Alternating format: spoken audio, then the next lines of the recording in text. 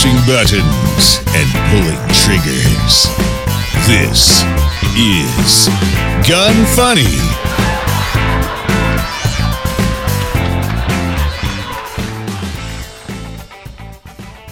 Welcome to Gun Funny episode 301. Today I'm going to chat with Jim Fuller from Fuller Phoenix, discuss the latest news on the CRA on braces, and highlight a new pistol from EAA.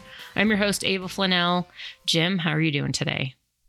I'm doing well, Ava. How are you? It's good to be here. You know, so I'm glad you asked. I'm actually kind of in pain right now. Like I pulled something last night, and I was thinking this morning, I'm like, and I'm only saying this because I feel like you could agree with me. But I was thinking, I'm like, my favorite childhood memory is like when my body didn't hurt. Yeah, I totally can relate to that at my age. So yesterday, and we were just talking about this before the show started. So yesterday, sadly, was my mom's 11th year anniversary since she's been gone. And so I just took the day off and like kind of just did whatever. And I figured I'd work out in the morning because I usually like feel a lot better afterwards. And I went to the park that's in my neighborhood. And on Wednesday evenings, they play like music in the park right next to this waterfall. And I was like just sitting on the grass, and I went to get up and I like literally pulled something. And I'll be 37 in July. So I'm definitely not old enough to like, cool, when I get up, I pull something. But it's like everything, I can't even like bend down to pick something up. I went to go feed my dog this morning. That was, a challenge. And I'm just like, cool, how long is this going to last? Well, think of it like this. It only gets worse the older you get. I know. I woke up in the middle of the night and I took a Tylenol hoping that would help, and it didn't. But yeah, I don't know what I'm going to do. 800 milligram Tylenol. I eat them like candy. Yeah, I think, maybe I just need to up my game. There we go. All right. There you go. Already the show hasn't even started, and we're getting some wise words of wisdom from the Jim Fuller. Before we start, I'm going to talk about Smith & Wesson real quick.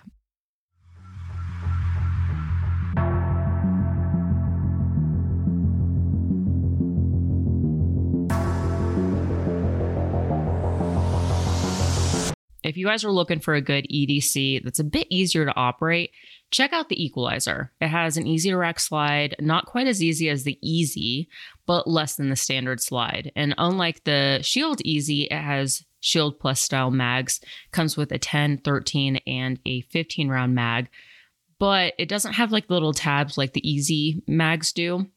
Instead, it comes with a Maglula speed loader, which I think it's one of my favorite speed loaders. And once you get that down, you can load the mag within a few seconds.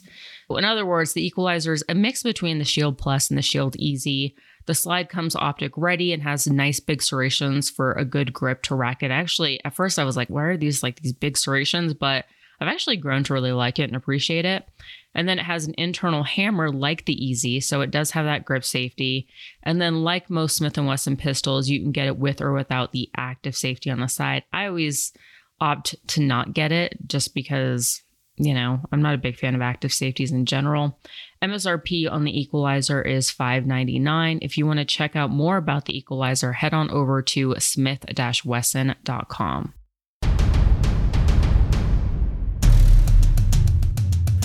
Learn the things you never knew on Deconstructing the Industry.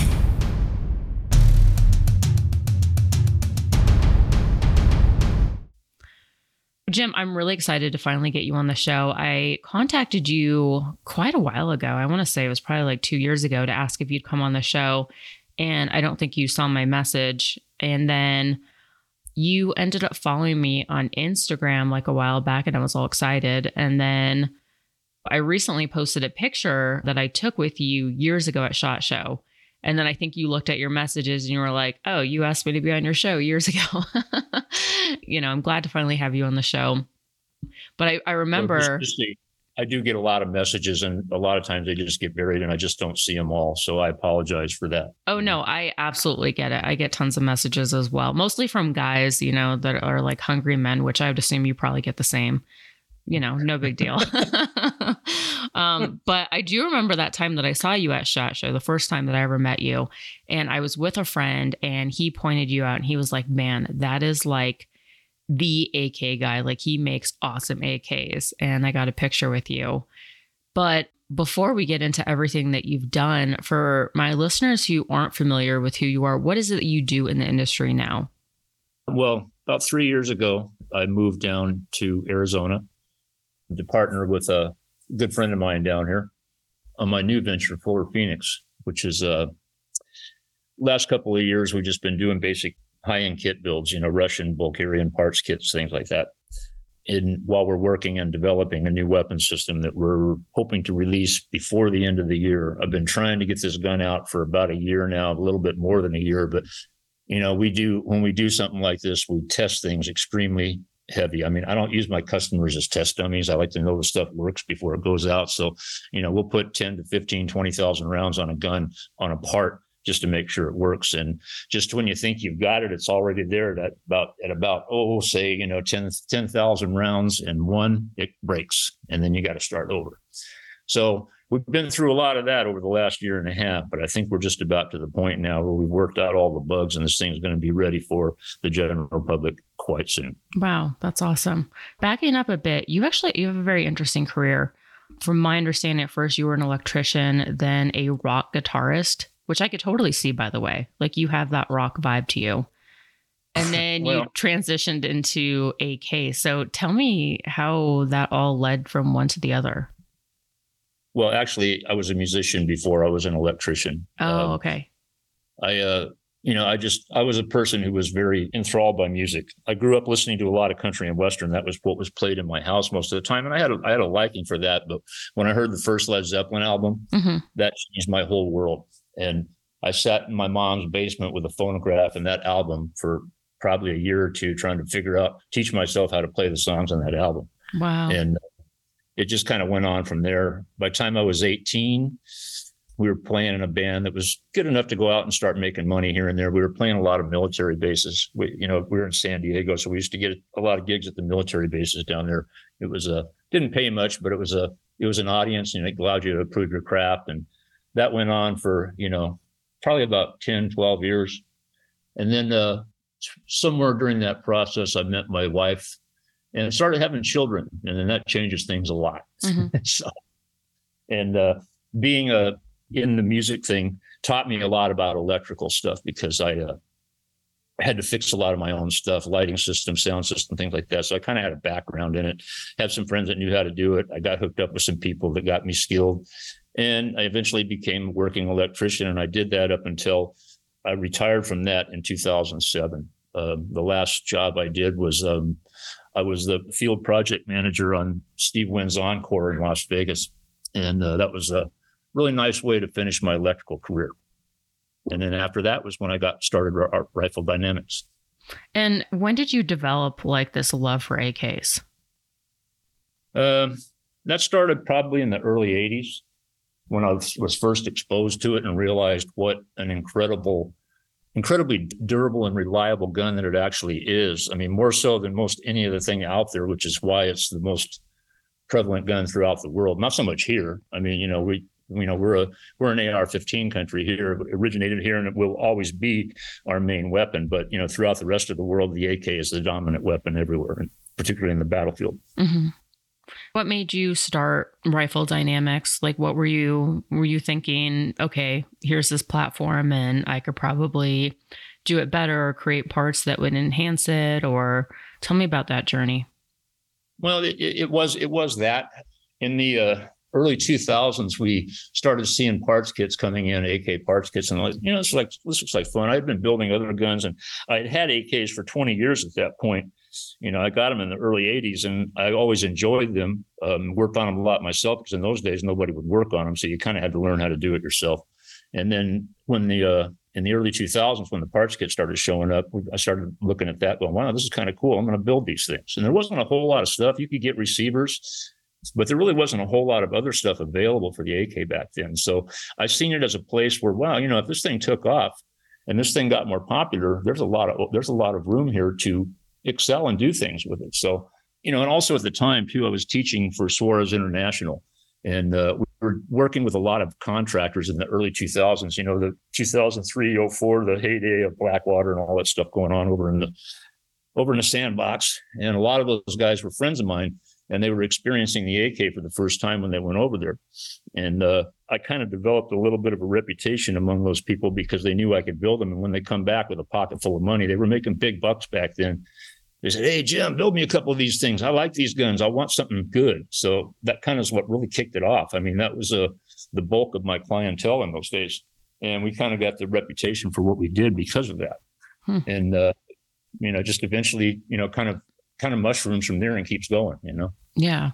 Tell me about the parts kits, because now it seems like it's something that's dying off. Like it's not as available as it was. Is that correct? Yeah, not at all. In the early days, parts were cheap and plentiful. I can remember when I thought $325 for a crank parts kit was expensive. I paid it because I wanted one, but now they're going for $3,000 plus. Wow. If you can find one. Yeah. And that's the problem. It became very popular. The industry grew up around it, and quite a bit. I mean, the industry just exploded over particularly the last 5 years, and I mean, like I never expected it would. I always wanted it to grow. And we did a lot of things in the early days to do that, to drum up popularity and draw people into the whole system. And it worked. It really did. I mean, the evidence is out there. Those that have been around for a while kind of know, but it's interesting because like yesterday, a guy came through the shop, real nice dude, probably in his 30s, I would guess. And he goes, "Oh, yeah. Oh, Jim Fuller. Yeah, I wanted to meet you.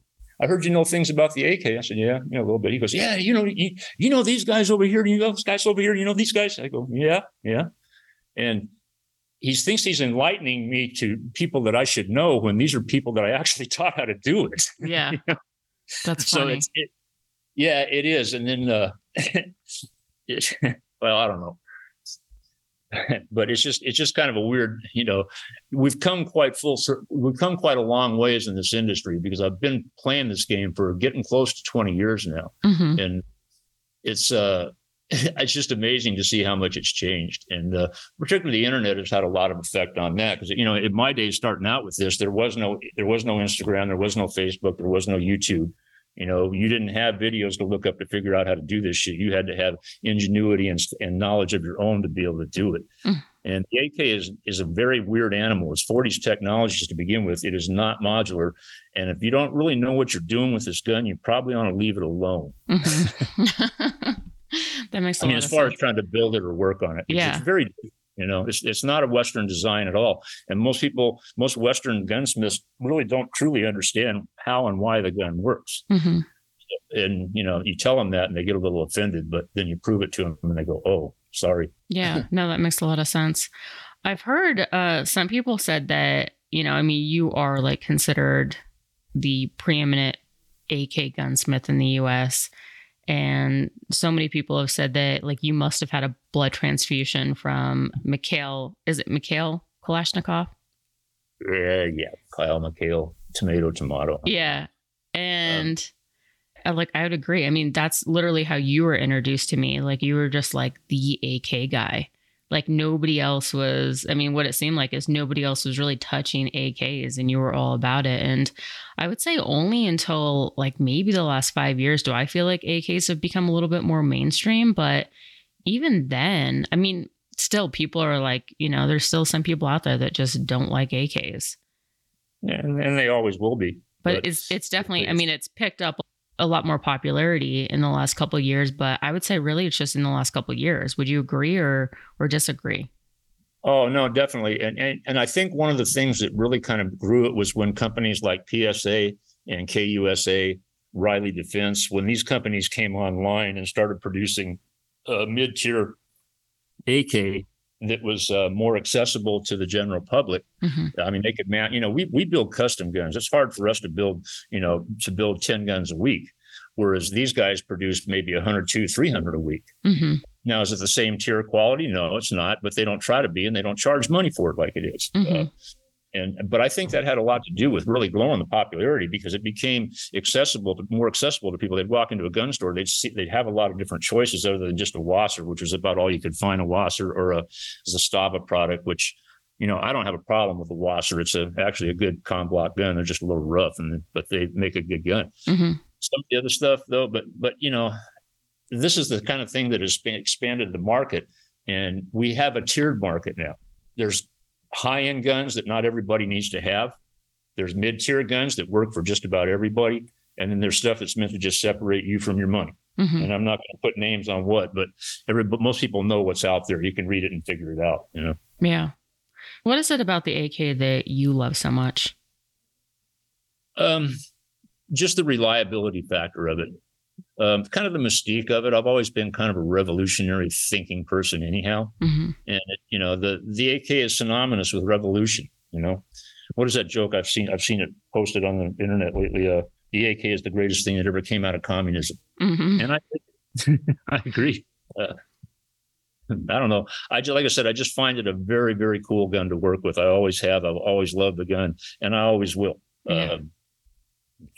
That's me, you know. Nice.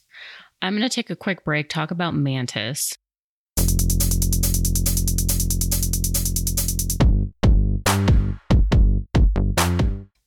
Mm-hmm. Mantis is laser. Yeah. So what experience do you have with Mantis? There's a couple of guys in the shop here that have them. They bring them in and we play with them around the shop here, and it's kind of cool. It's I wish we would have had stuff like that when we were younger. Right. I know. It's actually like, it's a very like smart device that it's able to pick up all this stuff. And I try to wrap my brain around it where I'm like, well, how does this little device know as I'm pulling the trigger, whether I'm, maybe thumbing it, I'm slapping the trigger, I'm anticipating the shot. Like it's pretty incredible that it's able to pick up on stuff that I didn't even realize that I was doing. And I think anybody can benefit from it, whether you're a beginner or you're, an advanced shooter. And I mean, you'll talk to all of the best, people who are professional shooters, and this is what they're doing. Like during the winter, especially when they can't go outside and shoot, or if they're trying to save money on ammo, it's all about that dry fire practice. So if you guys want to take your dry fire to the next level, definitely head on over to mantisx.com. They have all kinds of different devices that will suit your needs. And in my opinion, it's totally worth it. You'll basically get your money back if you just didn't go to the range like maybe 3 times. And then after that, it pays for itself. So again, mantisx.com. Let's talk about Rifle Dynamics. You started that off in your garage, correct? Yep. And okay, so at what point, you finished becoming an electrician and then you're like, hey, you know what? I think I can make a business out of working on AKs and stuff. So tell me about Rifle Dynamics. Well, I had been, when I was still working as an electrician, I had been taking in work, and it just kind of dawned on me one day that, at that point, our kids had all moved out. They were grown and gone. We have 3 sons and they're grown and gone at that point. And we were looking at different things we wanted to do in that stage of our lives. I mean, it's just kind of the natural progression of things. Mm-hmm. And, this was something I always wanted to do, was work in the gun industry. And I had a lot of ability to do this stuff. I had a lot of work already. So we just went ahead and made it official. And I think for probably about 4 years, I worked out of another guy's license in Vegas there, and was building stuff for people out of that license there and on his shop. And then I eventually opened my own license, which was Rifle Dynamics in 2007. And, then it went from where it went from there. I sold it in 2017. Stayed there for 2 years on a consulting contract, and then moved on to what I'm doing now.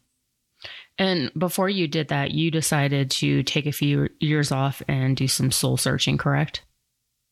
Yeah. The last 3 years, I didn't really take a lot of time off. I was maybe from the time I left RD until the time I actually started Fuller Phoenix was probably only about 3 or 4 months of just kind of chilling and just not doing anything. Mm-hmm. And I mean, I was really trying to decide, do you want to retire? Is it really something you want to do?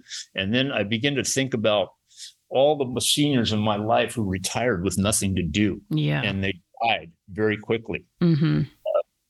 And I don't want to be that. Yeah.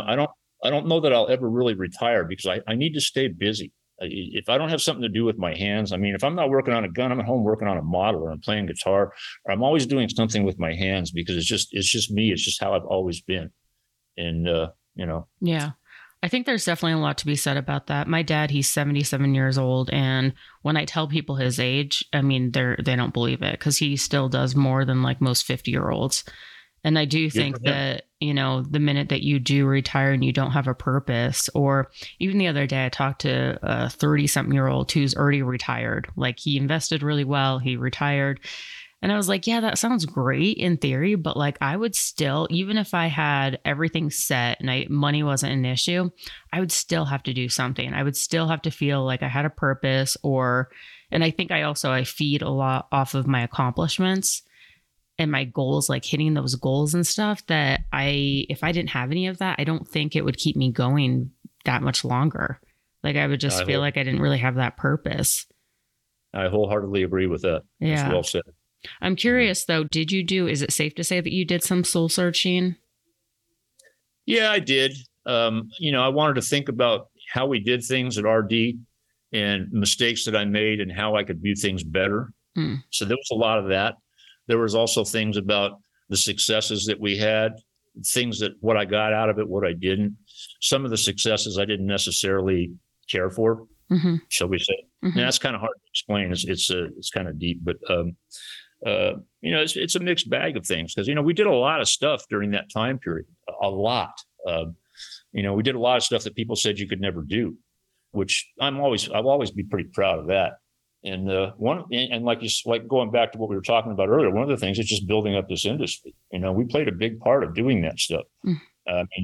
Everybody every AK company that popped up for, the last 5 years I owned that company was just either trying to do what we were doing or something very similar, because it was just, it was weird to watch. It really was. And that's another part of soul searching. A lot of the new stuff that I got coming out, I have patents on, so I'm not getting ripped off again anymore. Yeah, that's smart. Yeah. Going back to soul searching, I'm kind of curious as to, you think nowadays like soul searching, and maybe I'm overstepping, and I'm not assuming that you did this or anything like that, but I've been reading a lot up about, and this is kind of off topic, but about like psychedelics, mushrooms, LSD, stuff like that, to help people like soul search, or to help with like depression and stuff like that. Any experience with that?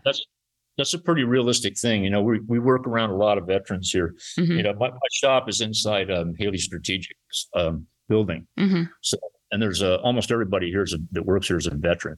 And we get a lot of guys that come through here, and we there's a lot of guys that talk about that. I know that, and I'm not going to say who, why, what, how, weird stuff, but there's a lot of guys that are using mushrooms in small, micro dosage and things like that, because it does help them. They do find it to be beneficial. I myself, I don't really have a lot of interest in it. When I was a teenager, that stuff was like, oh my God, LSD. That's different than mushrooms, but I think I did mushrooms when I was a teenager once, and I didn't particularly care for what it did. Yeah.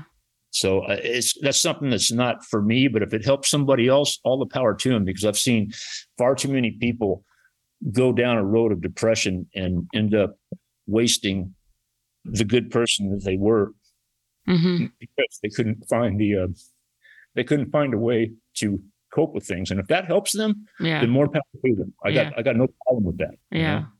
I just bring it up because it is something that I've recently been reading about, and it's just very interesting. And so again, I was like, this is going to be kind of far-fetched, but I figured maybe I'd address it. I remember, I'll be totally honest, I did mushrooms when I was in high school, and I don't really remember too much about it, but I just remember, it was kind of funny. But I don't really have interest, it's like, and it's also one of those things where I'm like, as I get older, like anything that I'm like, oh yeah, like let's, also I will say, like, this is totally off on a tangent, like mushrooms, LSD, all that stuff aside, but like nowadays, a lot of like the street drugs, I wouldn't even touch it with a 10-foot pole. God, no. The stuff that, it's just like, the stuff, what is it that they're putting in, fentanyl that's like killing people and stuff. And I'm like, why would anybody even risk that? Yeah. Off topic. Let's talk about some of the accomplishments at Rifle Dynamics that a lot of people are like, you can't do it, and you were making happen. Well, probably one of the biggest things was suppressing an AK. It's a very hard gun to put a can on. And there were a lot of people that were at the time influencer types. Oh, you can't suppress an AK. It was never meant to do it. So don't even try it. It's like, well, that's the first thing. If you want me to do something, tell me that, because I'll find a way to do it. Yeah. And we did. And, a good example of that, if you go back and you search the Silence Co. Summit series. We were doing it was a project we did with Silence Co. back then. I believe it was around 09, 010, maybe 11, somewhere around there. But we did a series of 3 different series of guns with them and suppressor combinations. And it was the result of probably about 6 months of us teaching each other how suppressors work, how the AK works, and how we can help each other solve this problem. And it worked out pretty well. We learned a lot about how we could change the gun and make it more suppressor friendly. And they learned a lot about how the AK needed to work and needed to be done. So we had a pretty successful run with that. And it taught us a lot about how to do that. It eventually culminated into our first adjustable gas block. And a lot of other things that we did. We built a lot of different things to do that over the years. And then eventually things like, I remember the first thing I think that came out that addressed that problem was a K&S came out with their gas piston, which was a really forward-thinking thing that worked well for overgas guns. But again, it kind of opened the door because people didn't think you could do anything about it. And somebody said you can't. And it's like, okay, let's see if we really can. And we did. Mm-hmm. And now suppressors on AKs are pretty common. Yeah. Huh, interesting. But then again, the downside of that is I see a lot of things like I've seen suppressor mounts that are 24 millimeter and 14-1 left hand. I'm going to tell you right now, that's probably not a really good idea because most AK barrels that are threaded 14-1 left hand, there's a really good chance that they're not very concentric. And if you don't have a rod to check that with, you might end up damaging your suppressor or ruining it. So again, it's the expansion of this industry and people just trying to jump into it and make money how they can. Oh yeah, the AK is always threaded in 14-1, so let's make that suppressor connector made it. That QD suppressor device threaded in 14-1 or 24 millimeter. Well, that can be a problem, and we have seen it happen. So we don't do that. Yeah. But again, that's just kind of the downside of the expansion with people just trying to collect on the thing however they can without actually putting out a purposeful product. Very interesting. I'm going to take another quick break. Before I do, I just want to address the elephant in the room. If anybody hears any noises in the background, it's because I'm getting my landscaping fixed. And I've talked about this on the last couple of shows because it's just been a nightmare the last couple of weeks. And Jim, I'll fill you in. I bought a brand new house in September. I don't think the builders compacted the soil well enough around it. And then I had my landscaping done right away because I didn't want to look at freaking dirt all through the winter. I didn't have the plants done, just grass and stuff. And we've gotten so much rain in Colorado that my soil around my house sank anywhere from 4 to 10 inches. Oh, my goodness. And we're talking about window wells coming off the hinges, the drains, the pipes disconnecting where it's like hanging in the ground like 7 inches out. It's been a disaster. And really, I mean, the landscaping's the least of my worries. I'm just more worried about my foundation, like if this is going to affect my foundation. And it's not just my house, it's like the entire street. So at first they're trying to blame the landscapers, but I'm like, yeah, but when it's happening to the entire street, we all use different landscapers. Who's the common denominator? Well, what city are you in, if I may ask? In Colorado Springs. Okay, because my son lives in outside of Denver in Lakewood, and he had the same issue with his house. Really? And, yeah, he just went through that, and he had to, and it was an issue with his foundation slipping and sinking due to compaction issues or shifting of something. I forget what he said it was. He's an engineer, so he talks like that, and it gets me confused. Right. But they ended up fixing the problem by injecting that hardcore foam underneath it. They tunnel up underneath the thing, and they inject foam in there to raise the building back up and secure it again. Oh, interesting.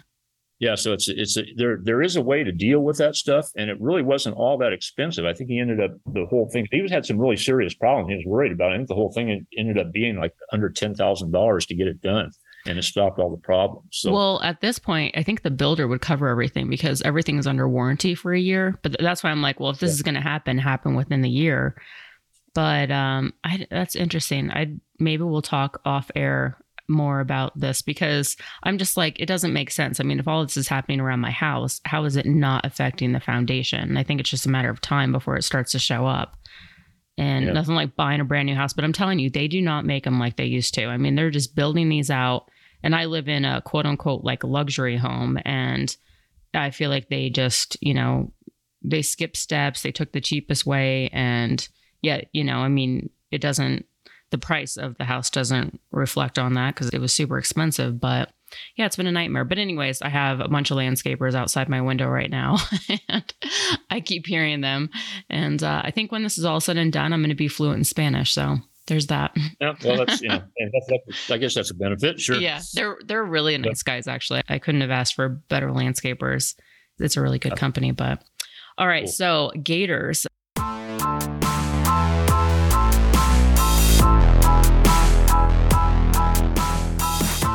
Gator's constantly improving their products, and they just added a new mirrored option for the optimized polarized lenses.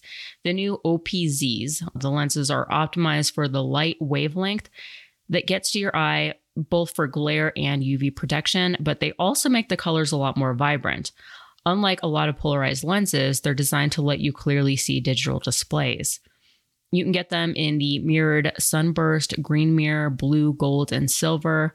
They're also easy to custom fit to your face, so you can move like the nose pieces, adjust the frames because it's aluminum. Even at first when I tried it on, I was like, no, this feels weird on my face. And then I like pushed the nose pieces out a little bit and it sit on my face a lot better. Now I'm like, man, these fit like a glove. I'm convinced that they will fit like anyone's face really well, even if you have a big head, a small head, all of that. Looking at the configuration options, it looks like that you can get most of them in just about any of the frame styles. So like the Delta, Magnum, Raptor, Stark, Spectre, Marauder, and the Skyhook. If you want to check these out, just head on over to gators.com/Ava. If you use that URL, you're going to get 15% off. And I'm telling you right now, I think this is a purchase that you guys are definitely not going to regret making because it's really good quality eyeglasses. It's rated for some of the highest rated, ballistic lenses out there. And it just makes everything just look so much better through those lenses. So definitely check it out. Jim, tell me about Fuller Phoenix. So you take a few months off, you sell Rifle Dynamics, you work with them for 2 years, and then you decide like, you know what, I'm going to start Fuller Phoenix. What made you decide to do that? Were you just like, all right, maybe I don't want to retire. If I retire, it's going to age me. We're going to get back into it. I need to do something with my hands. I mean, is that kind of how it went, or was it something different? No, it pretty much was. I mean, I remember Travis came up to visit one night and we were hanging out at the house talking, and he says, so what are you doing? Are you done? Are you retired? What are you doing? Do you have any ideas? Do you want to do anything else? And that sparked a conversation, and it went from there. And then we ended up, okay, I think we can do it. And really because, one of the reasons why I wanted to get away from RD was because I just don't like business. I really don't like dealing with the day-to-day administrative bullshit that goes along with it. Mm-hmm. I like building things. I like creating things, but I don't like the business part. Yeah. And this situation I'm in now is a perfect situation. I was able to come in. I have accountants. We have marketing teams. We have everything that we need in place. And all I got to do is design and build guns that people want. Mm-hmm. It was kind of like a win-win situation. There was no reason not to do it. So it meant relocating too, because I was really kind of disgusted with the politics in Nevada. At that time, Nevada had really gone left wing hard, mm-hmm. and I haven't really followed the politics there so much since I left, but I don't really know what's come of it. But I think they ended up getting rid of that governor that got elected just as I was leaving there, and he was horrible, man. God, that guy was terrible. But so I'm happy to be down here in the Phoenix Scottsdale area right now. This is where I probably spend the rest of my life because I absolutely love it here. Nice. So what are some things that Fuller Phoenix is doing to kind of set yourself apart from all the other companies? Like I noticed you have some new concepts in gas mitigation, new stocks, rail systems, and all of that good stuff that kind of takes, like your AK upgrades to the next level. Well, yeah, we have. I mean, we basically, the receiver, the center section of the AK is about 90% perfection. They got that right in 1960, and it's changed very little since then because it works. So we don't tend to mess with that too much. There's things that can be done to make it better, and we'll always do that. But everything around it could be made better. And we've done I believe, a pretty fair job of turning this gun into a modular gun that is more people are going to say, oh, they're just M4ing the AK. Well, no, we're not, because we know what the difference is and we know what you should do and what you shouldn't do. And that's what you get from 20 or 30 years of working with this gun. I didn't just start doing this yesterday. I kind of know a few things about this stuff. Mm-hmm. And we've applied that knowledge to this. The gas system, for one, we've got a new gas block. It's a completely different concept in controlling gas that's ever been done before. It hasn't been done with the AK, and we're going to do it now. And again, we patented that gas block because I know somebody, when they see it's going to go, oh, I'm going to do that. And then as soon as they do, we're going to hammer them fucking hard. Right. So, just fair warning on that. If you think you're going to try that. Well, I'm sure it's incredibly frustrating. You come out with this, something that like everyone's wanting to do and you perfect it, and then somebody steals the design. I got to imagine it's going to be, it has to be incredibly frustrating. So I don't blame you. It is and it isn't, because it's like we stole the gun from the Russians anyhow. Yeah. So it's not like it's mine or it's ours or anything like that. But yeah, when you put a lot of work into something, you spend a lot of money, you spend a lot of ammunition testing and making sure that it's going to work, put it out on the market and people love it. And somebody makes a shitty copy of it and makes money off of that. It is aggravating. Mm-hmm. Yeah. But at the same time, it's also flattery. Yeah. Because if it wasn't good, they wouldn't be copying it. Exactly. So, yeah. It's kind of like the hater thing. If you don't have haters, you never stood for anything. Exactly. Yeah. Tell me about your armors course. It takes place at Gunsight Academy, right? Yeah. We do an armors course there once a year so far. We've done 2 of them so far in the last 2 years. And they do that. It's the first day of their AK rifle course that they do. They just started doing an AK rifle course there for the public, which was a new thing for Gunsight. They only did AKs for military and law enforcement prior to that, but they'd never done it for the public. So when they decided they wanted to do them for the public, they reached out to me to be able to tag on an armorer's class at the beginning of it. And I was glad to do it because, hey, Gunsight, that's where everything started. Firearms training, modern day firearms training, that is the mecca of it right there. Yeah. And it was a real honor to be asked to go out there and do it. It was there's been 2 now, and there'll be another one next year as well. And we continue to do it as long as I can still do it. Yeah. Do you teach any other classes? Because I know I had a friend who took one of your classes where you build an AK. Yeah, we do private build classes here at the shop, and I do one a month, and we'll do 1 to 5 people. We used to do, at RD, we used to do classes of like 20, 25 people, and I just won't do that anymore. I just don't believe you can teach people enough in 2 days with that many people. I always kind of felt bad about that because I felt that there was a lot of other things people should have been able to learn, but there just wasn't time to do it with that many people. Yeah. Well, especially if somebody has a little bit more knowledge than the others, and then the other person's trying to just do basic AK stuff, and, it's kind of dragging the class behind. I get it. So right now we'll do 1 to 5 people. It's pretty expensive to do it, but we'll do it. And if people are that serious about it, we're training people to do it the best way they can possibly do it. And that's why they come here for us. And it's actually been pretty successful. We're sold out this year and just about all of next year, I believe. I think there's like 1 or 2 spots left for next year. So let's say I find somebody who's crazy enough to marry me, and I want to have like my bachelorette party and like, hey, we're building AKs, ladies. Could you, if somebody wants to do a private class, can you make that happen? Oh, yeah. Yeah, that's no problem at all. And we actually have not a female bachelor party, but I have had male bachelor parties come and do a private build class. Well, if we do a female one, can we at least invite a stripper or 2? Yeah, I'll look the other way. I don't need that. But all right, perfect. you guys have fun, man. Yeah, I'm just an old crusty white guy. I don't know. I just want like a really hot stripper jumping out of a cake. If it's like my last That's cool. hoorah. I get it. I get it. I'm surprised you're not married. You're an attractive woman who likes guns. That means half the males in the world would probably be after you. I know. Excuse me for saying that, but I'm an old man, white guy. That's how I think. Yeah, I know. I don't know.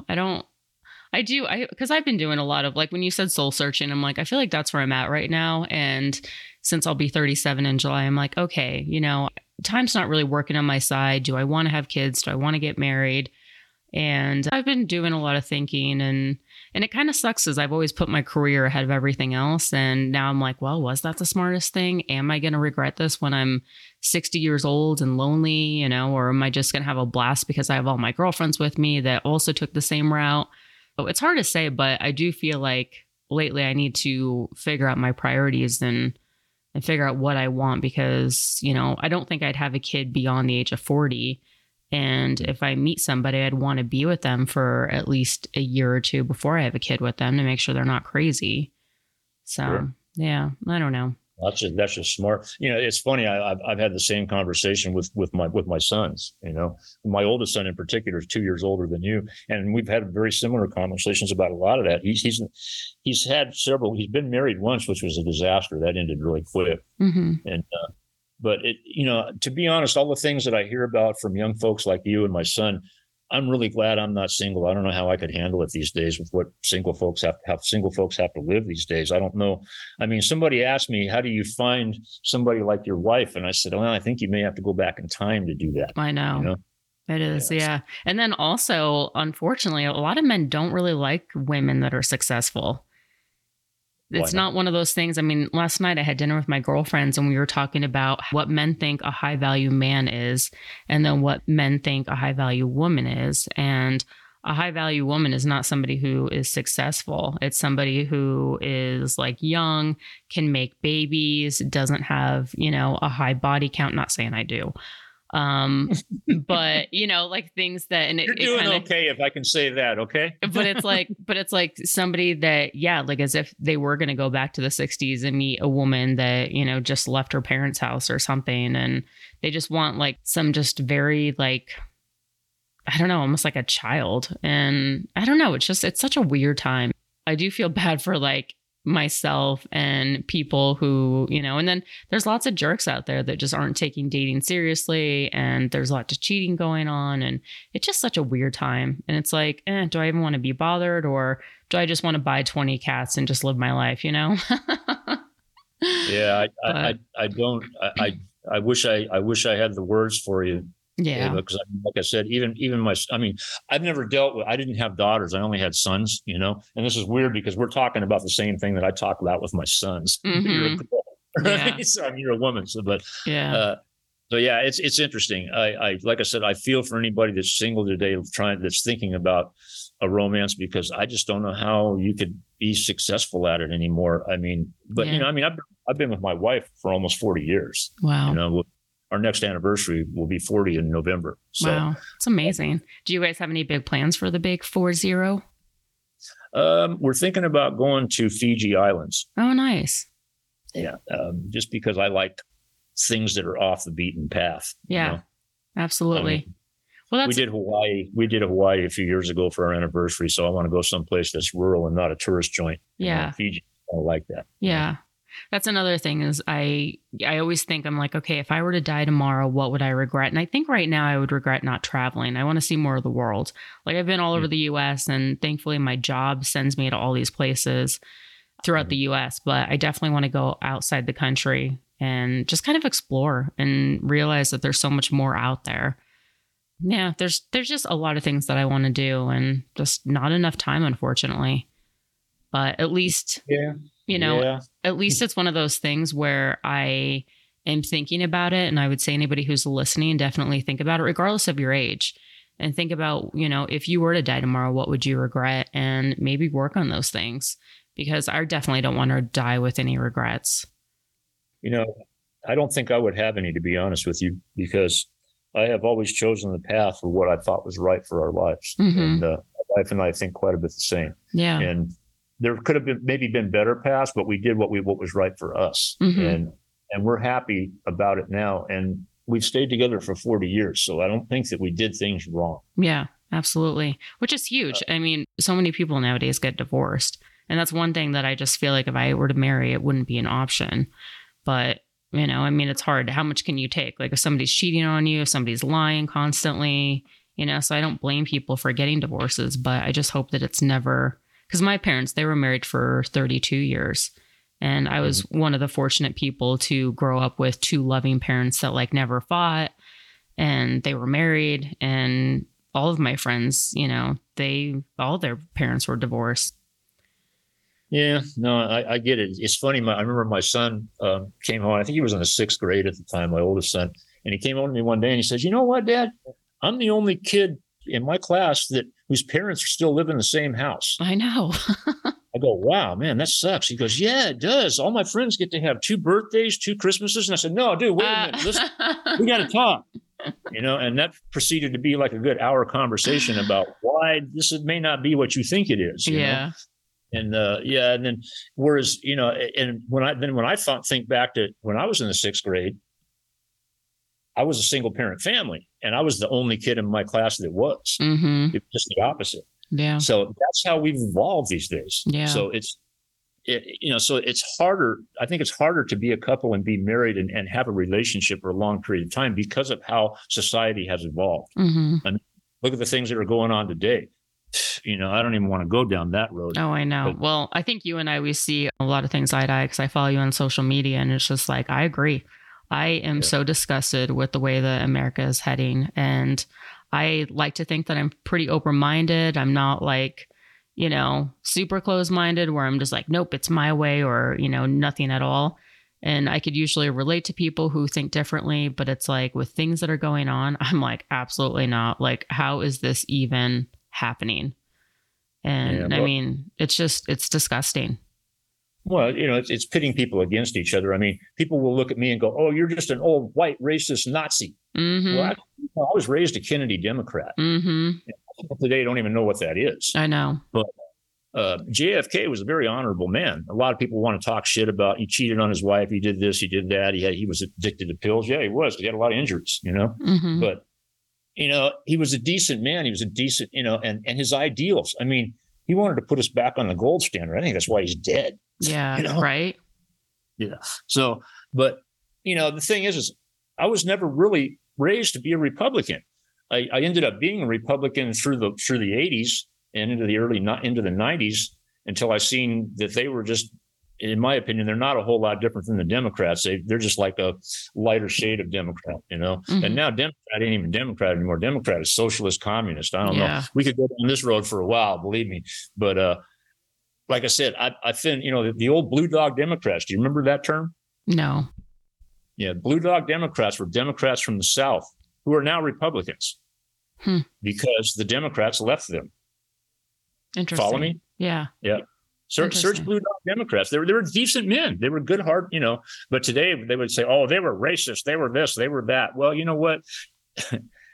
I've seen racism come and go full circle. I remember the 60s and the civil rights riots and all the things that went on then and how that changed things, how Martin Luther King and his teaching changed things. I saw that through the 70s, through the 80s, through the 90s. And then it all started going the opposite direction because they started dividing us. Mm-hmm. And excuse me, I could get on a soapbox right now and I don't want to take up your time like that, but it really aggravates me what people have done to try to divide us as a society. Absolutely. Yeah. I know. I think we've never been this divided before ever.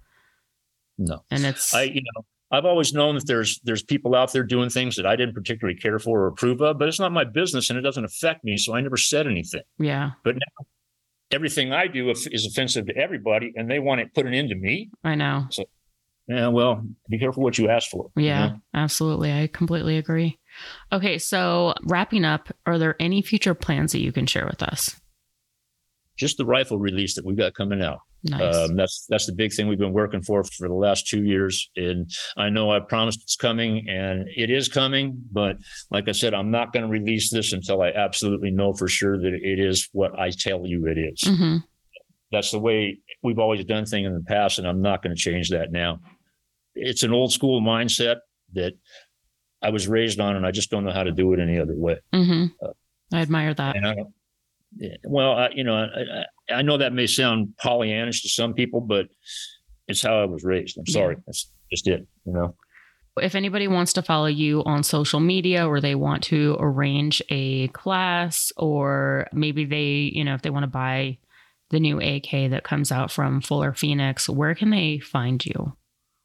Well, our website is, which is basically just a landing page right now because we're developing the website in the background right now. But if you go there, you can sign up for our newsletter, which is where we will announce first the sale of these weapons. So you can go there and sign up there to be able to get notification on that.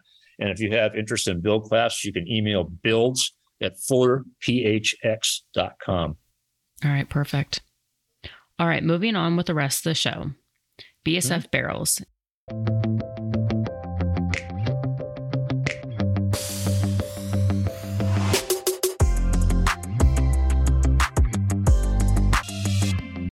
If you're looking to build a nice bolt gun, you should definitely check out BSF for your barrel. Their carbon fiber barrels are great for a bench gun or lightweight hunting rifle that doesn't compromise accuracy for weight savings. Basically, you can get that heavy barrel accuracy without the weight, and your point of impact won't drift fast like a lightweight pencil barrel does because that carbon fiber tension sleeve gives you that heavy barrel rigidity. The barrels are tuned down to low profiles, but then the roll-wrapped carbon fiber sleeve loads it under tension to give you that heavy barrel rigidity without the weight. 95% of the carbon fiber doesn't touch the barrel. You can choose from 12 inches all the way up to 26 inches depending on the caliber, and you have choices on twist rates as well. You can get them with a standard 1.2 inch diameter shank for your gunsmith to fit your rifle, or if you're building a Savage bolt gun, they're 1.055 inch threaded to match that platform. If you're interested in these, head on over to bsfbarrels.com. Remember to use the code ELITE15, so that's ELITE15, all one word, and you're going to get 15% off your entire order. Today in politics. Politics. What is going on in the world today? It's political AF. House passes CRA on braces. You've probably already heard this, but Congress passed the Congressional Review Act joint resolution of disapproval on the ATF's brace rule on Tuesday. The measure was originally drafted by Rep. Andrew Clyde from Georgia, who said, "This abuse of rulemaking authority requires either registration or a ban of pistol-braced firearms, dangerously violating our Constitution and irresponsibly disregarding Congress's sole legislative authority.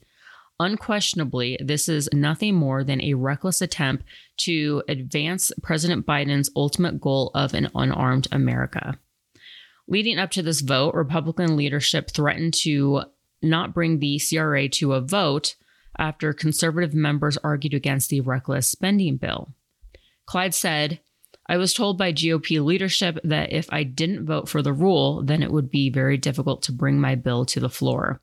It's outrageous that they played that game and approved the outrageous spending bill, but at least it got to a vote. On the day of the vote, Democrats tried filling discharge petitions trying to force floor votes on bills to extend deadlines on background checks, an assault weapons ban, and a universal background checks, even though they know that they don't have the votes. The CRA passed 219 to 210, with 2 Democrats voting for it and 2 traitorous Republicans voting against it. It's now headed to the Senate, where the odds are tight, but moderate leading Democrats like Joe Manchin may make the difference because of the blatant disregard for the legislative process inherent in the brace rule. Ahead of the vote, the White House issued a statement that the president would veto the resolution if it makes it to his desk.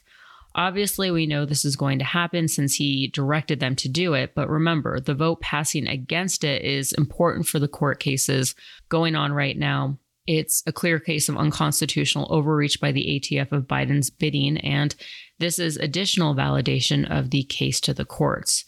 No word yet on when or if the Senate will vote on it, but definitely make sure that you contact your senators and tell them to vote for the joint resolution of disapproval on braces HJ 44. Jim, do you have anything to add to this? Well, other than the fact it's just going through the motions and nothing's ever going to come of it. Yeah. It's just like I said, we were talking before about the way things are right now. People don't care about the Constitution anymore, and it's obvious. I mean, look at Gavin Newsom trying to add the 28th Amendment because he knows everything he's done is against the Constitution. Well, they don't care. They're trying to trash the Constitution. Yeah. And that's what we got to start looking at. You know, I mean, we politicians play these games all day long, and it sounds good, but it's really not doing anything for either side. Yeah. You know, it never goes anywhere. I will say though that one thing that in the last couple of years, FPC has been a group that has just absolutely amazed me because they're doing most of the heavy hitting and gun rights activism, as far as I'm concerned. I mean, the other groups help. Gun Owners of America is a great group. NRA, I got a lot of problems with. We could go on. We could have a whole show on NRA. But I believe that FPC, with all the lawsuits they throw at these people, have really got them rattled to the point now where people are actually realizing, yeah, they can't really do this, Yeah. you know? And so I give them a lot of credit for what they've done. And I don't think we would be having as many victories as many victories as we have had without the help that they've done. Mm-hmm. So I think that's a big deal there too. And I think that's probably on the legal front, that's probably the direction we need to go, is just keep suing the hell out of these people and until they just can't do it anymore. Yeah. Until we can get a Supreme Court ruling that says the Second Amendment is what it is and stop this crazy shit, Mm-hmm. you know? Yeah, no, I completely agree.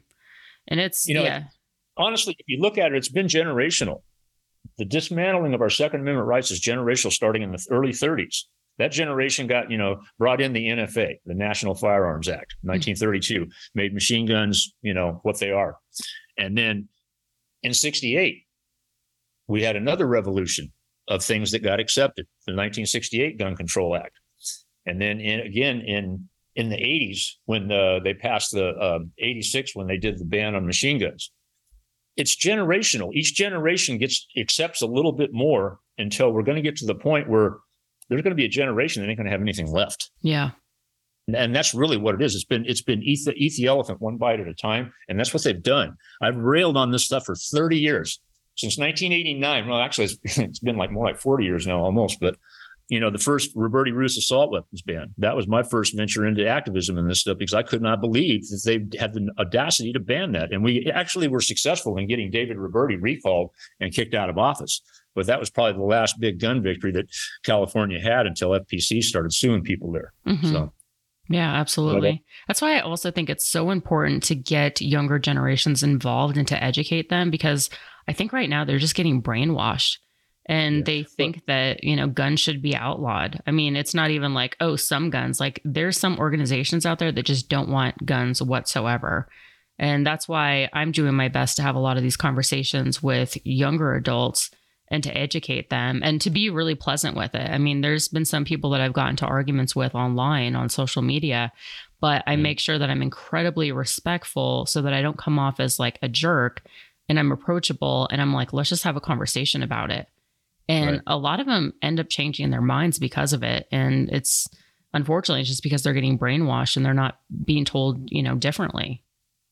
Well, did you follow the airsoft thing that just happened over the last couple of weeks? No, I don't think so. Well, see, airsoft is kind of like a training ground for adult gun owners. Yeah. And it's an amazing sport. It's a lot of fun. These guys take it really seriously. And there's some kids learning some good stuff from that. Mm-hmm. And they almost made it go away, the government, by changing some kind of rules. I don't remember I haven't done my research on it like I should, but one of the guys here in the shop is very much into the airsoft thing, and he's been keeping me abreast of it. But airsoft almost was completely banned, and nobody even knew it was happening. Wow. Because they were doing it by regulations through agencies, just like the ATF does by changing rules. Mm-hmm. Believe me, I could go down that road. I've had a few experiences with them myself, but we don't have time for that right now. Yeah. Interesting. So if anybody wants to find out more information about the airsoft thing, it's just something that they could Google. Yeah. If you look it up, it's out there. But it was just like 2 days ago, they finally put a squelch to it. But they almost made it impossible for airsoft guns to be imported into the country. And it would have completely ended the sport. Yeah. And nobody knew it was happening. I wouldn't have known about it. And I've kind of followed this stuff, but I wouldn't have known about it if Greg hadn't told me about it. Yeah, absolutely. Interesting. So my mom, she owned a paintball park. My dad, he still owns it, but that was my mom's business. And occasionally we would get a lot of airsoft guys that would come in and they're like, can we just play airsoft on your field? And I was like, I don't care. And so I would see, how competitive it got. And it was just like mind blowing. And then I was like, how do you guys even know if you get hit? Because at least with paintballs, it splatters and you can't hide it. And they're like, well, it's kind of the honor system, which I thought was kind of interesting. So interesting. Well, yeah. We used to use airsoft as a training tool back when I was teaching for Suarez. And we'd tell people, people would show up at the class wearing 2 pairs of sweatpants, 2 T-shirts, like, take that shit off. This is negative reinforcement time. Put on a tank top and shorts and let's roll. Okay, so I talked about this in other episodes, but I went to Utah for the Shootah event and they did a night shoot with night vision, and we had full auto like BB guns or airsoft guns. And you can see the airsoft, the little BBs like in the night. And It was all fun and games. Like we're driving around in a Jeep. There's people that are set up, in the bushes, and they start shooting at us and we can shoot back at them. And it's full auto. So it's not just like, you're getting sprayed. And I ended up getting hit in the cheek with one of the BBs, and like it freaking bruised the hell out of my cheek for probably at least 5 days. It just looked like what the hell happened to you? And luckily it was the last day and I was leaving the next morning. I didn't have any filming to do, but yeah, as soon as I got hit in the cheek, I was like, that freaking hurt. But they do, man. They can, and some of those things, they can really crank up the power on those and make them pretty big. Yeah. They also did a shoot house with those Orbeez too. I didn't do that. And I'm kind of glad I didn't do it because my friend who did it, they had, just welts where it actually like broke the skin and stuff. And I'm like, these little Orbeez, these squishy things. I'm like, how the hell did they manage to do that? But it definitely teaches you, some good tactics because you don't want to get hit by any means. Yeah. Well, that's why we always tell people wear as little clothes as possible so you've been hit. Mm-hmm. True. Yeah. Even just wearing a t-shirt, you're going to feel it. A t-shirt t-shirt and some light pants or something like that was fine because you would know you'd be hit and it wouldn't hurt you that bad, but you'd know you got hit. Yeah. And that's really the secret. What did I do wrong to get hit? Yeah. That's the lesson you're trying to take away from that. Yeah, definitely. Caldwell.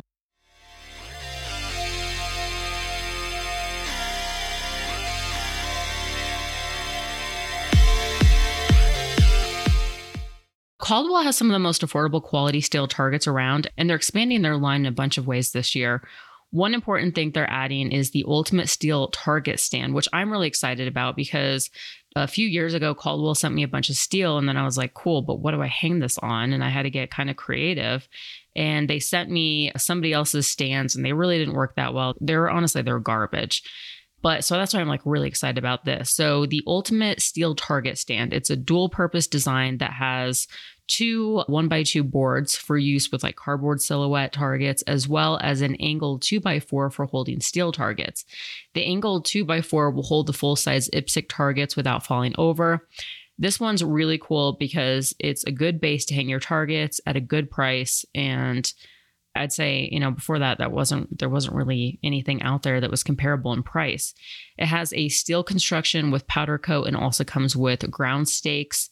Best of all, it's only $39.99, which is pretty great. But if you use the code GUNFUNNY10, all one word, you're going to get 10% off your entire order, and that is caldwellshooting.com.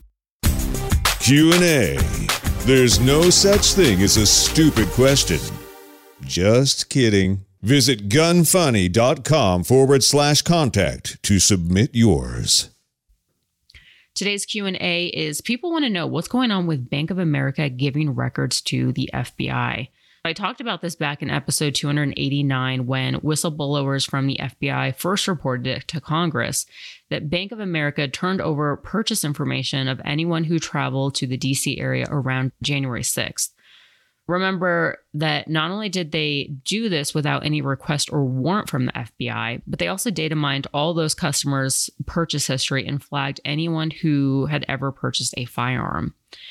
The news this week is that Congressman Thomas Macy and Jim Jordan have sent letters to all the other major banks inquiring if they have similarly violated their customers' privacy without a warrant and shared similar data with the FBI or DOJ. I guess we'll see what comes up, with that. But I got to say, lately, buying everything with credit card is just getting super sketchy. And that's kind of the direction that we're heading. Nobody really has cash on them anymore. And if they do, maybe they have like $100 on them just in case of emergencies. But for the most part, everyone pays with credit cards. And I think, if anything, it's time to start bringing back cash and paying with that so that they're not tracking your everyday expenses, because it's kind of scary if you think about it. Amen, Ava. Yeah. My dad, like his business, he predominantly is just like a cash business. He has a big sign. Everyone kind of knows like, hey, if you're going there, bring cash.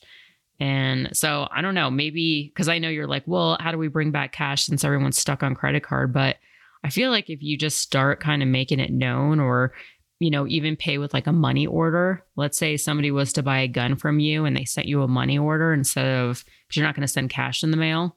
That would be a really, easy way to kind of skip that, that paper trail.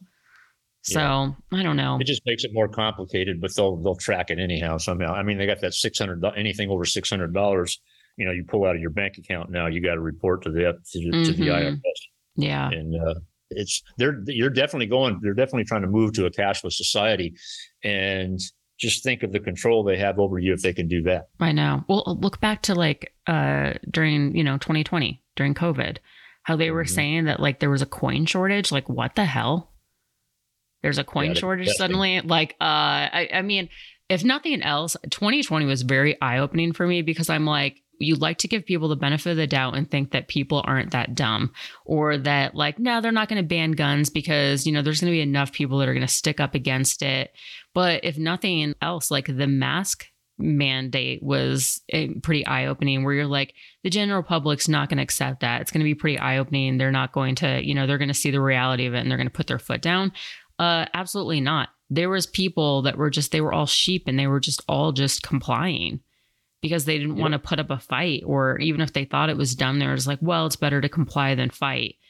And just things that were coming. Yeah. And just things that were coming out that. I'm like, is nobody calling bullshit on this? How do we suddenly, we've been using coins our entire life, and now suddenly there's a coin shortage? Yeah, I don't know. I think, and if nothing else, I mean, yeah, pull out money, here and there. If you have cash, you want to pay for something that you have to send, instead of sending a check or something like that. If you go to enough stores, enough gas stations that have money orders, pull out a little bit here and there so that's not flagged. I mean, there's ways of doing it. It's a pain in the ass, but there is ways of doing it. And I would say, instead of putting money in the bank too, buy gold or silver with it. Yeah, definitely. I know. Especially now, because cash isn't backed up by anything. So I've been trying to make investments where I'm buying tangible stuff, because, all this could disappear. And then what do I have to show for it? That's one of the biggest reasons why I bought my house. Right. But again, if it's all on paper, how easy for them to change all that? I mean, look at all these LifeLock things that you got to sign up for now to keep people from stealing your house online. I know. That's true. That's a really good point. Yeah. Yeah, it's a scary time, especially with AI and all that stuff around the thing. I mean, that's almost too much for my old ass to comprehend. I mean, even for me to comprehend, and we're I'm a lot younger, and even I'm just like, wow, how is this? I mean, it's going to change our lives, the way, and I mean, people should be scared about it.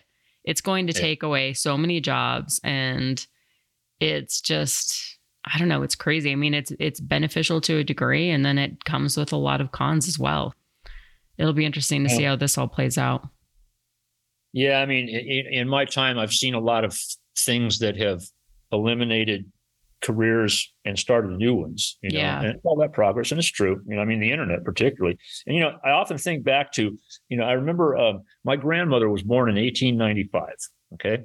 And I remember in the 60s as a kid, we were watching the moon landing on TV. It was a live event. Everybody, the whole nation was watching the moon landing on TV. That's when we were a united country back then, And my grandmother was sitting there, and she said, out of the moon, she says, Jimmy, I remember when the first planes flew, and now I see people on the moon. And she goes, you know what? I think I've been alive too long. I've seen too much. And that always stuck. And now that I'm in my senior years, I get that. Yeah. I get what she's saying, because when I look back and I look how much things have changed in my 6 decades, it's changed a lot, and it's really good, but it's also kind of depressing. I know. There's a lot of things we have these days, but all the things that came with it, were they really that good? Was it really worth it? Yeah. I mean, we can discuss that stuff for days, but I know. Well, I even think about how my generation, we were probably the last generation that actually played outside. Exactly. You were, and then that's when cell phones became a thing. I mean, there was some video games that were out, but people didn't really stay home and play video games that much. We had an imagination. We built forts outside. We, played in the dirt. And I remember my sister and I, we'd go out in the field and we'd catch freaking we'd call them horny toads. I guess they're called horned toads. Tadpoles. I mean, getting dirty and stuff. And it's now you never see kids do that. No, It's, no, you they know, don't. and they all have cell phones at like the age of 5. And it's just weird. Like even that, I've already seen so much happen, so much change just in the 36 years that I've been alive. So I can only imagine. Yeah, and it just keeps going. Yeah. So it's like, Yeah. everybody says, well, I want to be immortal. I don't think people could handle it psychologically. I don't Yeah. think you could handle being immortal, because you would think of all the people you would lose in your life. You know, That's true. I mean, yeah. we go through life as it is, and we lose our seniors, we lose our friends for whatever reason, accidents, whatever. But if you are immortal, how many times are you going to have to relive that loss? Mm-hmm. Yeah, And absolutely. Would you become callous? Would you not care anymore? I mean, I think you would almost have to. Yeah. Just, out of survival. Yeah. Yeah. So it's, we could, I don't know, we could go on for ages talking about how to fix the world, but something's going to have to happen pretty soon, because the way it's going right now, I don't know. I know. We could be Chinese or Russian pretty soon. I don't know. Mm-hmm. More like Chinese. Yeah. But, absolutely. I know. Of course, I'll be dead by then, because I won't live through it. I won't. I will die. I will die before I will live on my knees. Period. That's just it. Oh yeah. I know. Same. All right. IWI.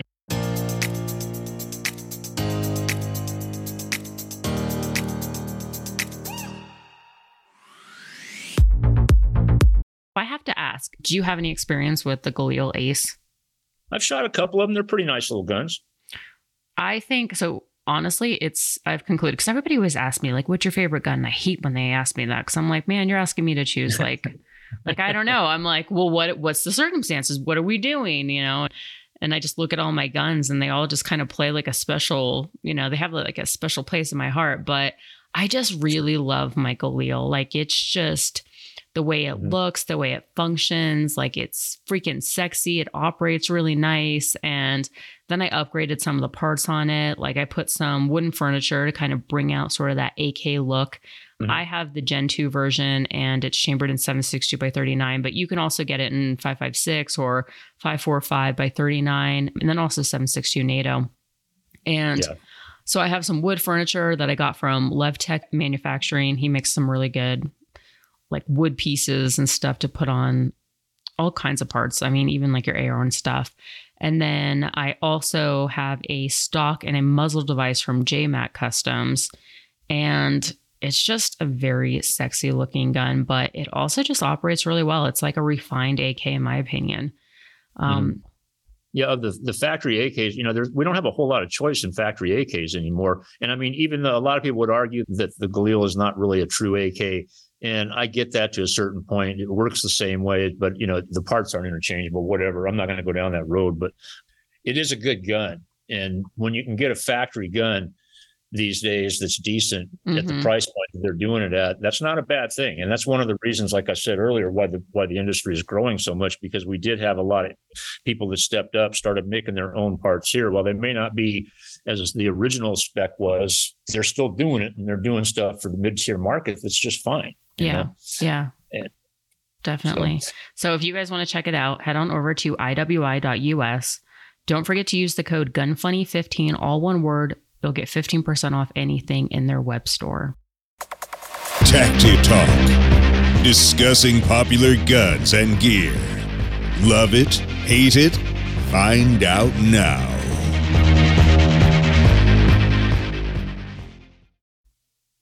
Today in Tacti Talk, EAA gets tippy.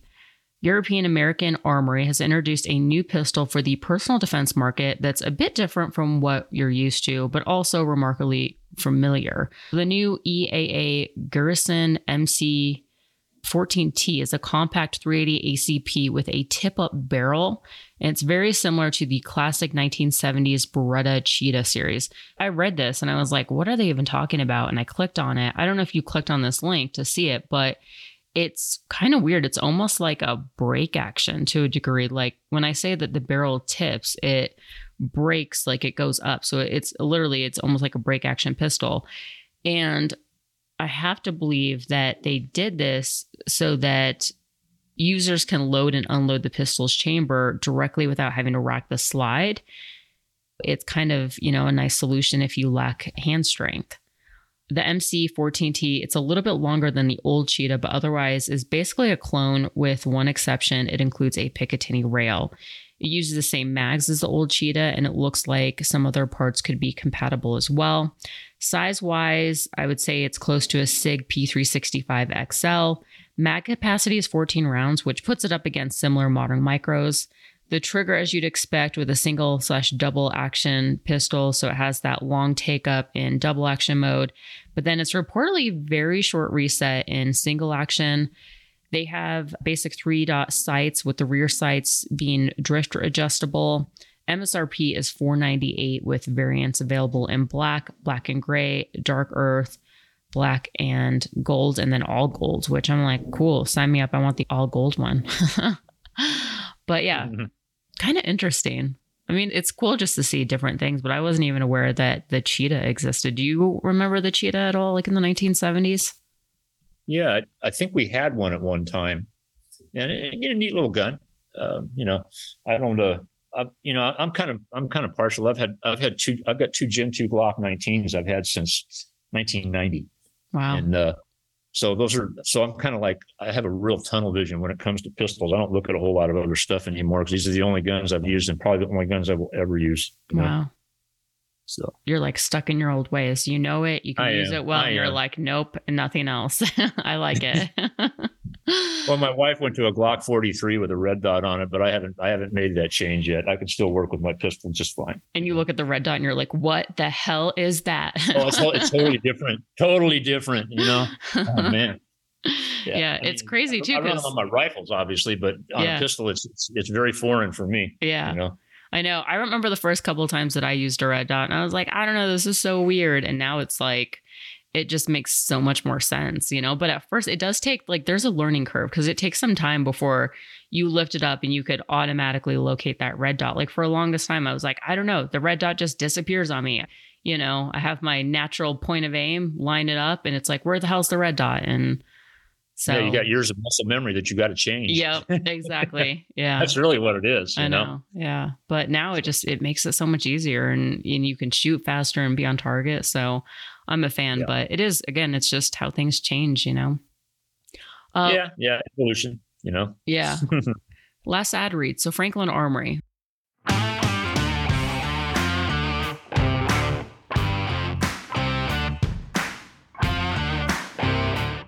Actually, I'm really glad that you're here. I wanted to talk to you about this. So binary triggers. I don't know if you have any experience with binary triggers. I think it's a ton of fun. Absolutely none, to be honest with you, Ava. Really? Okay. So much fun. It's like the closest to shooting sort of like a full auto without having to pay all this money and get the tax stamp. But when you pull the trigger, it fires a round. When you release the trigger, it fires another round. Once you get the cadence down, you can fire this gun like really well, like in almost like it looks like you're shooting full auto. And it's just fun. But I did put one in my AK, which is a like old Kalashnikov. And the barrel on it, it doesn't have a muzzle device. So it's just a barrel with one of those little like triangle things at the top. I don't know what that's called. Yeah. Yep. So stupid to me. I'm like, I don't know, little triangle thing, whatever. I got you.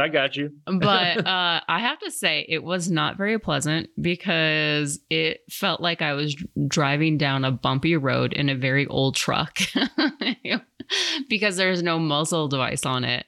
And it was like, blah, blah, blah, blah, blah, blah, And so I wanted to ask you, so I was thinking, okay, I need to put a muzzle brake on it. But I realized pretty quickly there's not a lot of people out there that will even thread a barrel. And is that because they have to put it like in some sort of vise and then thread the barrel so that there's no like any errors? Like I don't completely understand it. It depends on if you're trying to run a suppressor on the gun. If you're running a suppressor on the gun, then it should be lathe threaded. And with an AK, that involves removing the barrel and putting it in a lathe, which is a fair amount of work. Which the average person is probably not going to be able to do. It's not like an AR where you can unbolt a few things, take a few things apart and change your barrel. It's not like that at all. It's not a modular gun. It's pressed in with pressure and is pinned with pressure. And you got to overcome that pressure to get the barrel out and then put it in a lathe and fix it. And as we were talking about that earlier, the AK comes threaded in 14-1, left-handed. And that's kind of always been the standard threading for the AK. So a lot of companies will put out their suppressor devices to screw onto that, but a lot of these guns are not concentric, so you got issues there. And I mean, all of our guns, when we're doing a gun that's for a suppressor, we thread them half 28, and we lathe thread the barrels, so that way we know we're not going to have an issue with them. So interesting. Just something you got to be careful with the AK. Yeah, and then if I wasn't going to suppress it, then it wouldn't have to be lathed. No, you could put pretty much anything on there you want. It wouldn't be an issue there. And even if you did, it only depends on if your bore, you got to look at your bore and see if it's off center or not, because the way hammer forged barrels are made, they can be a little bit off center, and that's kind of the issue there. But if you lathe thread them, you can fix that. So that's really that's how you look at it. If you're going to run a can, it should be lathe threaded. Yeah. If you're not, probably doesn't matter. Okay, good to know. Yeah. So if you guys want to check out, get a binary trigger, they make them for all kinds of guns, including AKs. I think the AK binary trigger right now is on sale for $449.99. But remember, if you use the code AVA, that's AVA, you're going to get 10% off your entire order. And that is franklinarmory.com. And now for reviews. So we do have reviews, thankfully.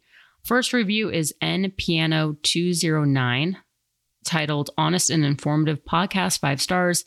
Ava does great. I love that she brings on different guests each week that are in the industry that share what they are doing or developing for gun owners across this great nation.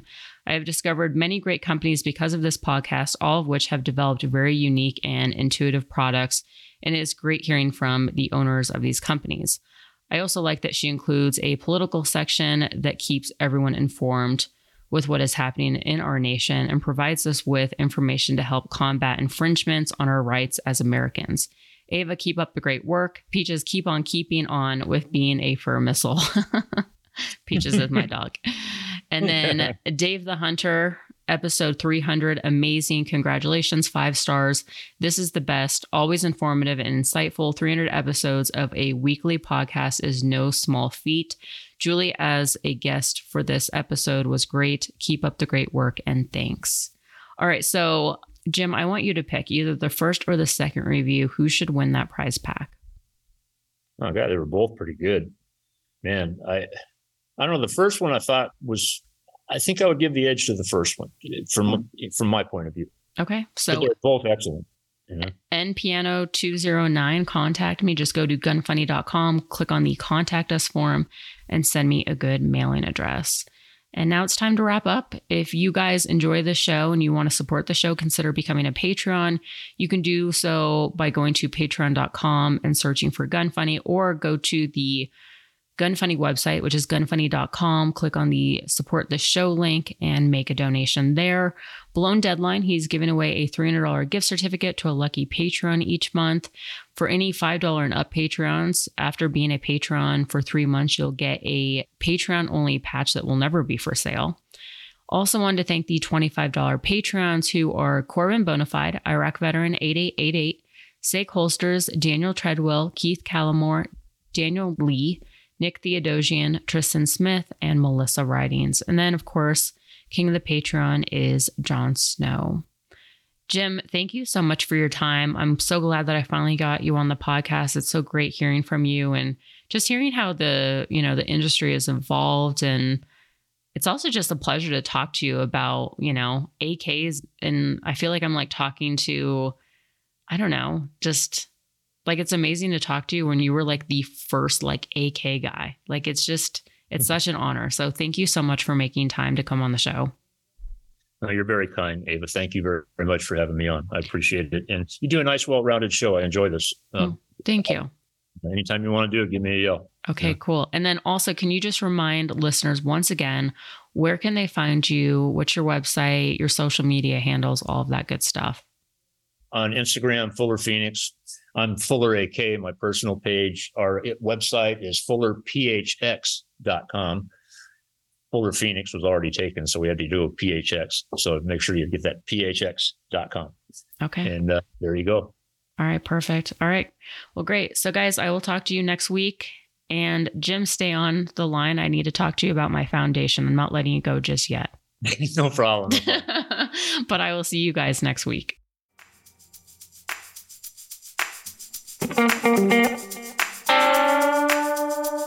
Want to send feedback? Tell us about a company or anything else. Go to gunfunny.com/contact.